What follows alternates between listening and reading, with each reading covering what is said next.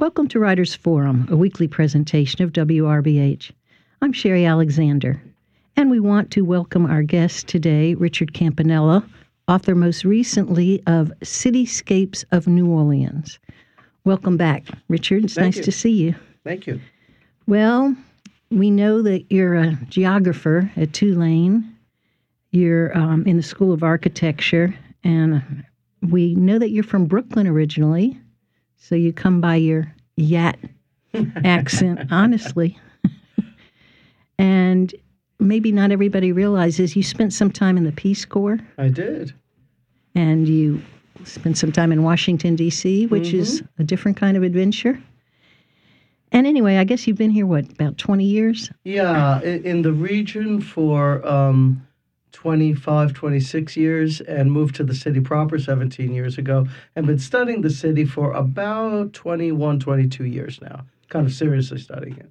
Well, you seriously have written some books that are just fabulous, that tell us everything. The more I learn, the less I know. Well, the more you write, the more we know. I think of your 10 books, if I can use interviewer's privilege.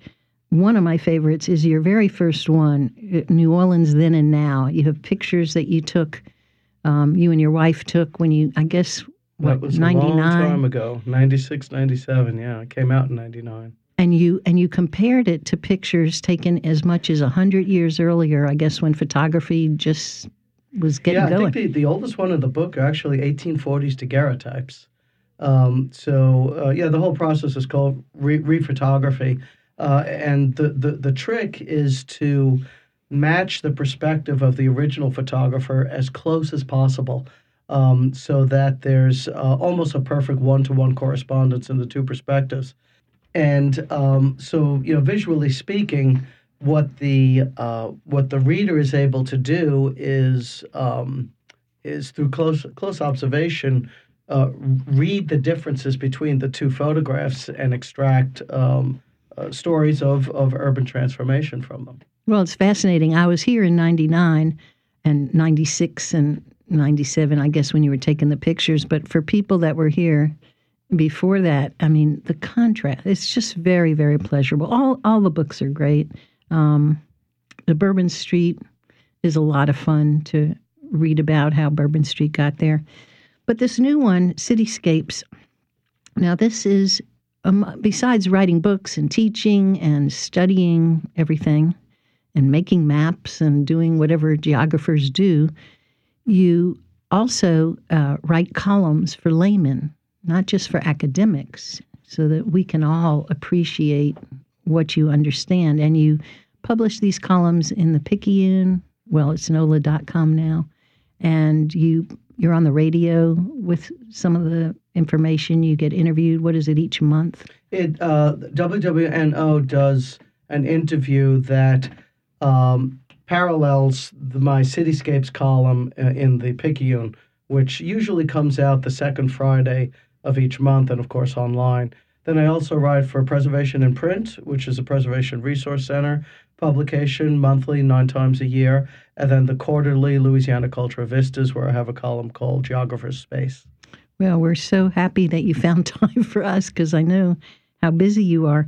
But this new book is a collection of, I think it's 77 columns that you've written over the past recent years, and they're just fascinating. But tell us something about the title. What is a cityscape? What do you mean by that? Well, I start out by quoting one of my favorite geographers, a gentleman by the name of Carl Sauer, studied at University of California, Berkeley, about 100 years ago. And he described the cultural landscape as being fashioned out of a natural landscape by a cultural group. Culture is the agent, the natural area is the medium, and the cultural landscape is the result. And so you could take that and impose it on urban areas, and that would give you a cityscape. So a cityscape, a cityscape is the, shall we say, the tout ensemble, the total impression of all visible elements in an urban scene. So, of course, it's the buildings, the streets, the trees, but more so it's the angles of the streets, the setbacks of the building, the massings of the building, the street furniture, the fences, how biota and trees interact, how people occupy the cityscape. So all of that tells a story. And every few years, every generation or so, we rewrite that story through land use change, demolitions, new constructions. And so what this book is about is reading these cityscapes to understand that transformation. It's about spatial explanation. Well, and I thought in the preface, you summed it up for people like us, the why behind the where. The why behind the where. That is essentially what a geographer studies, particularly a historical geographer. Well, you used, pardon me, you used 5 divisions of your book, and I'm going to take interviewer's privilege again, if you don't mind, and just pick out several of them, a couple from a representative sample maybe for you to discuss with us today.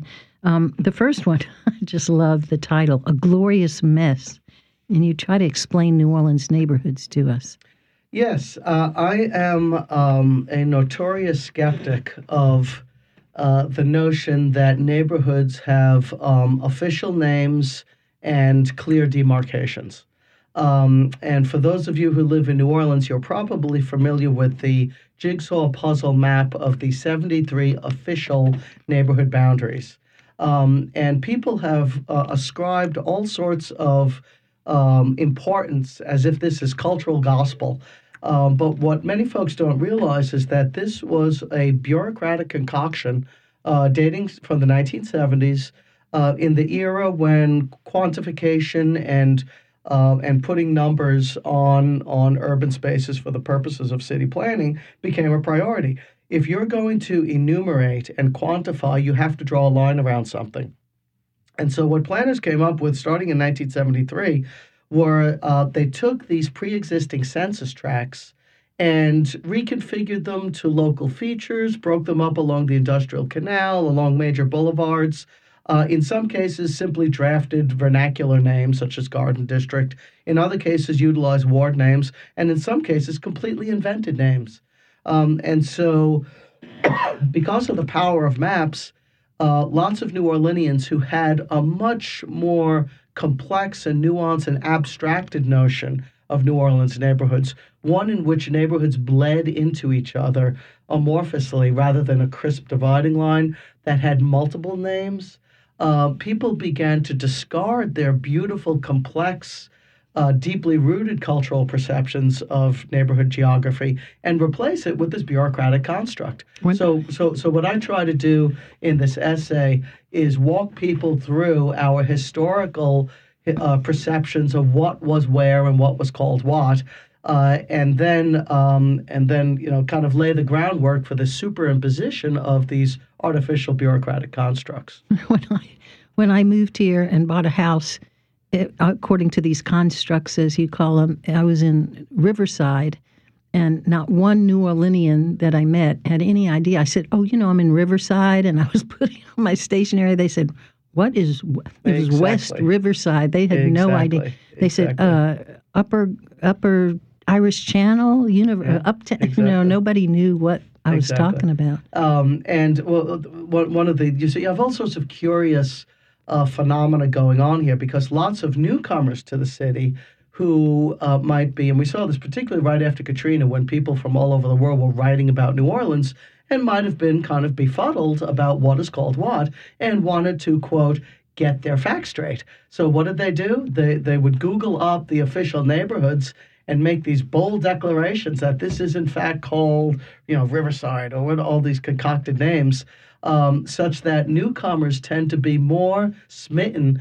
with the official names and kind of strident about them than old-timers who are at ease with a much more fluid sense of spatial identity. Well, I quickly learned, and that was 30 years ago, so I'm a slow learner, but I do learn.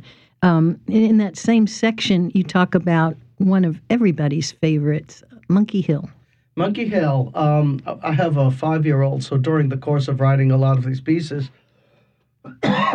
during the course of writing a lot of these pieces, we've been raising a child in New Orleans, and you start to view the perspective that they have on the city and realize that, as all of us remember, there is a geography to one's childhood.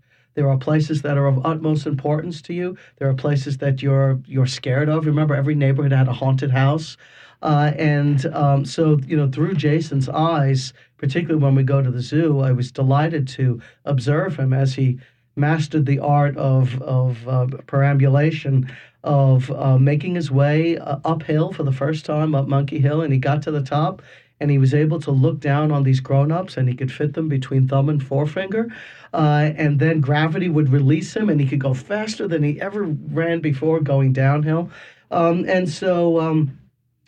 think we've all been kind of charmed by that little mound of dirt. And so what this article is about is a history of how it came about.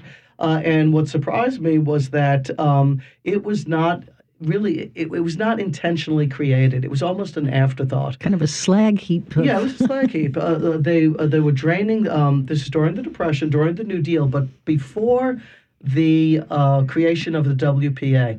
The WPA is almost universally credited with creating Monkey Hill, but it was actually a predecessor agency and in 1933 that went to drain out this thicket on the Batcher by excavating the soil that would become what is now the Louisiana Swamp and the Monkey Island exhibit.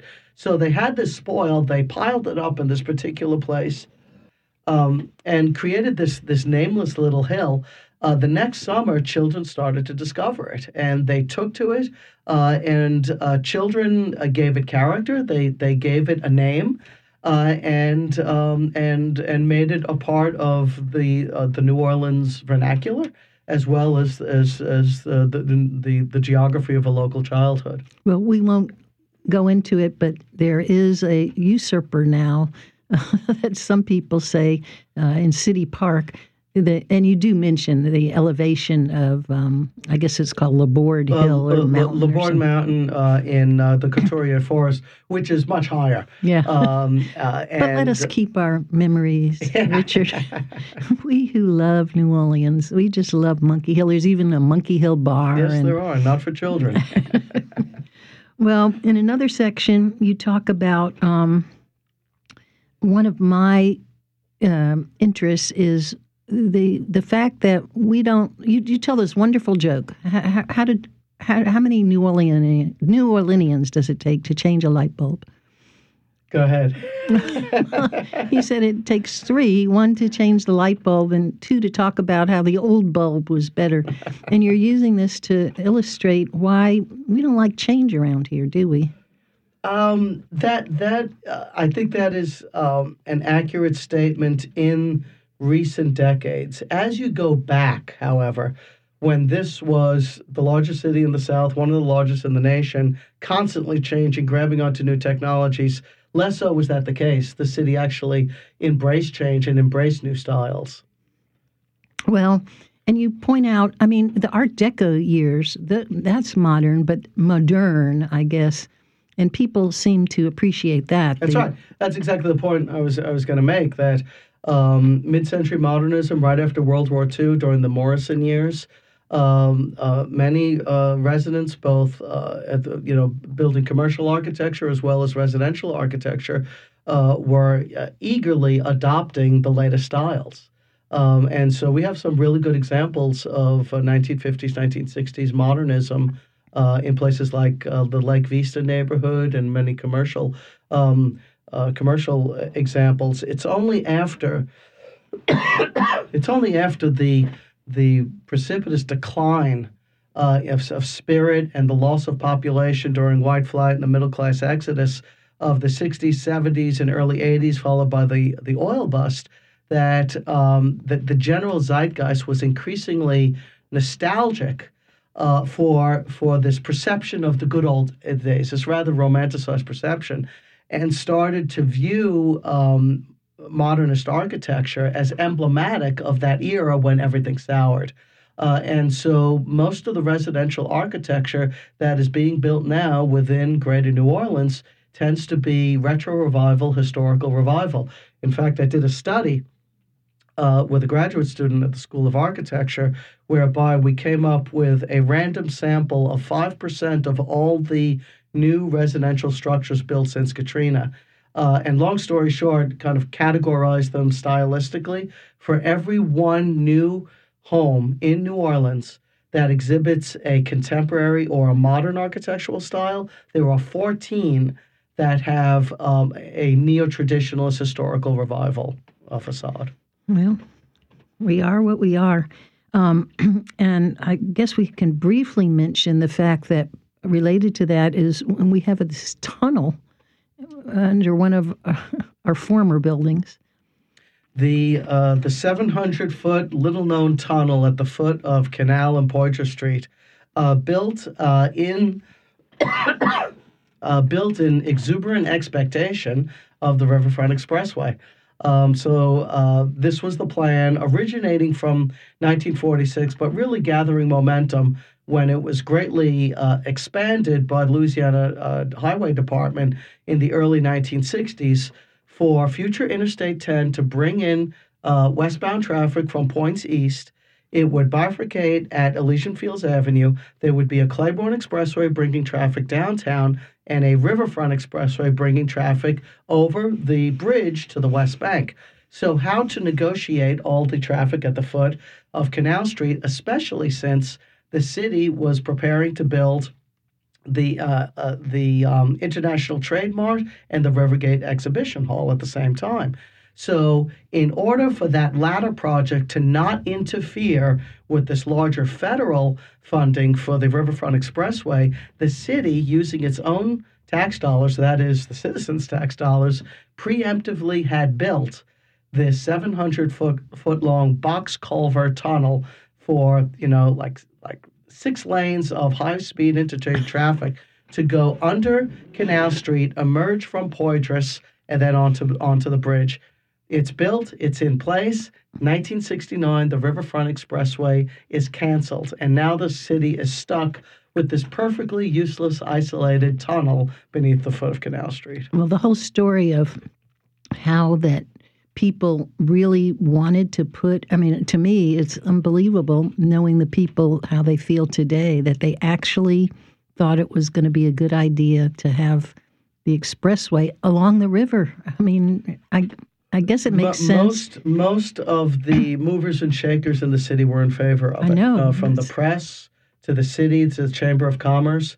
It was viewed as a way to keep the action downtown. They were worried of the same suburbanization that everyone else was worrying about. So it was a heavy-handed attempt to keep downtown relevant, a little too heavy-handed. Well, things would have been so different. This chapter, the section about, I might not be saying the word right, cadastral? Cadastral systems, a favorite topic of mine. Well, I was in False River this Perfect weekend, example. and you have a picture here, and briefly, in about a minute or two, if you can possibly do it, you describe that there are 4 different ways of dividing up land. In Louisiana. More so than just about any other state in the nation, because we've had so many empires giving a shot at Louisiana. What a cadastral system is a land surveying system, how to delineate land and the whole paperwork process of recording who owns what. So we have the fingerprints of 4 cadastral systems somewhere throughout the state. The French long lot system, delineated perpendicularly to rivers and bayous. We are on French long lots right this moment here on Magazine Street. And then the Spanish had a more pastoral ranching-based system called sitios and ranchos that use units like the vara and the liga. And we have some examples of those in extreme southwestern Louisiana, which spilled over from Spanish Mexico. We also had an English presence here, not in New Orleans, but just across the lake. And to this day, if you go around East and West Feliciana Parish to towns like Clinton and Jackson, and explore the countryside there, you could see the remnants of the old English meets and bounds system, which is what you also see in Virginia, Kentucky, and the Northeast. And that was more using rivers. It was irregular. And natural. It was a very irregular system. Yeah. It went from this oak tree to that ridge to that stream to that oak back along this road. And the problem with that was that the oak tree would die and the stream would meander. And so throughout former British colonial areas in early American times, there were lawsuits back and forth on the frontier because of this irregularity of land titles. So Thomas Jefferson and the Americans intervened with what they considered to be an absolutely superior system, and it's graph paper. There's an X and Y axis, a baseline and principal meridian, and then 6 mile by 6 mile sections, and every piece of land has exact 90-degree angles and an exact address, township, range, and section. And so in Louisiana, American Township and Range fills in everywhere else that wasn't previously surveyed by either English, French, or Spanish. And so when you look at our cadastral system of Louisiana, you could almost literally see where each of these empires laid their claim. Well, and the Arpents, you said, were a magazine, and that's what explains why when you go uptown, it's so irregular. Like there'll be 6 or 8 blocks that are named after some guy's kids, and then there's some numbers in the middle there, but they only go up to, 8th Street, and then there's a new set because they were much more narrow at the river. It was so everybody could get a piece of the river. So each planter would have access to the river and an even slice of the relatively scarce, higher, drier, fertile terrain of the natural levee. So the way this left behind evidence in our cityscape today, as you go up and down any one of the river parallel streets, including Magazine, wherever you make a slight inflection point, that's an old plantation line. So just imagine Felicity, other streets, Valmont, Joseph, Amelia, upper line, hence the name, lower line, Magazine and Chapatoulas and St. Charles make very slight 7 and 5 degree angles. Each of those mark where an old plantation line was because different surveyors at different times were tasked to lay down a street grid within one of these long lot plantations. And they didn't always meet up exactly. And you give some colorful examples of that. Britannia at Joseph Street is one example. That's a big one. Yes. And also, finally, I understand, thanks to you, why you come to upper line before you come to lower line. It was the upper line of the Bologna plantation, which happens to be downriver from the lower line of the McCarty plantation, which is by Carrollton. I'm a tour guide now part-time, and it's real fun to explain to tourists, try to explain in, layman's terms, and I'm a layman, of course, our unique numbering system and the fact that you can be on a street that starts out parallel to another street and it ends up perpendicular to another street because of the river. Anyway, we don't have a lot of time left, but let's at least touch on disaster and recovery because that's such a crucial part of what you study and what you write and what you try to share with us as we make decisions about what to do. We weren't always, one time we were above sea level, and you explain how now we're not. But with what's going on, what can be done? Is there any hope for us? Well, there's 2 answers to that, depending on if we're talking about within the metropolitan area, developed areas, or in completely rural, empty marshes. If it's the latter, then we're talking about the situation of coastal restoration. And we do have a lot of options there, pending the ownership of the land and the permission of the owner. But at least theoretically, we would be able to bring in river water through diversions, sediment dredged from the bottom of the river through siphons, and rebuild land at a pace faster than the sea is rising. That's hard to do, but it's theoretically possible. In urban environments where people are already living, where investments have already been made, there's no way to go and reverse urban subsidence. You can't go back in and reinflate soils. What you can do is build above the grade, or you could try to store water on the landscape to fill in whatever cavities remain to slow down future subsidence. but you can't reverse past subsidence. So how do you do this? This is what we're learning more and more from the Dutch, of the importance of an open drainage system, a so-called green drainage system, in which instead of viewing every drop of water as an engineering problem to be routed through a pump and through a canal and jettisoned into surrounding water bodies, we want to slow down the movement of rain and runoff, capture it on the landscape, slow it down, retain it in retention ponds. And what every gallon that we retain on the cityscape is one less gallon we have to test the pumps to remove. Furthermore, it's one more gallon that infiltrates in the soil and keeps the sponge wet. We are a fluvial delta. This landscape is supposed to be wet. It sunk below sea level when we dried it out. So this is where we need to go. But no, it's not going to turn our topographic bowl into something that's not a bowl-shaped condition. So we have to live with that forever. Is it possible, given the political nature of America today? It's tough because it's very difficult to undo 100 years of urbanization while people are making lives upon that space. That's the bad news. The good news is that this can be done incrementally. So we have like 2,000 Nora lots that don't have any buyers. Those are opportunities for bioswales, retention ponds. We have the donation of the nuns made in Chantilly, the Chantilly Resiliency Project, the Lafitte Greenway. Each of these are opportunities for permeable soils. And the way I like to think of it, instead of thinking of, boy, we have such a challenging, huge project ahead, think of it in little tiny increments, like taking steps up a big mountain. And so every gallon that we retain, one less gallon to remove. So it is possible, but is it likely that this movement will grow? Or your question is its own answer. I have grandchildren, Richard. Well, I won't ask the big question, which is, how much time have we got? I get that. I get that all the time, and I grapple with it all the time.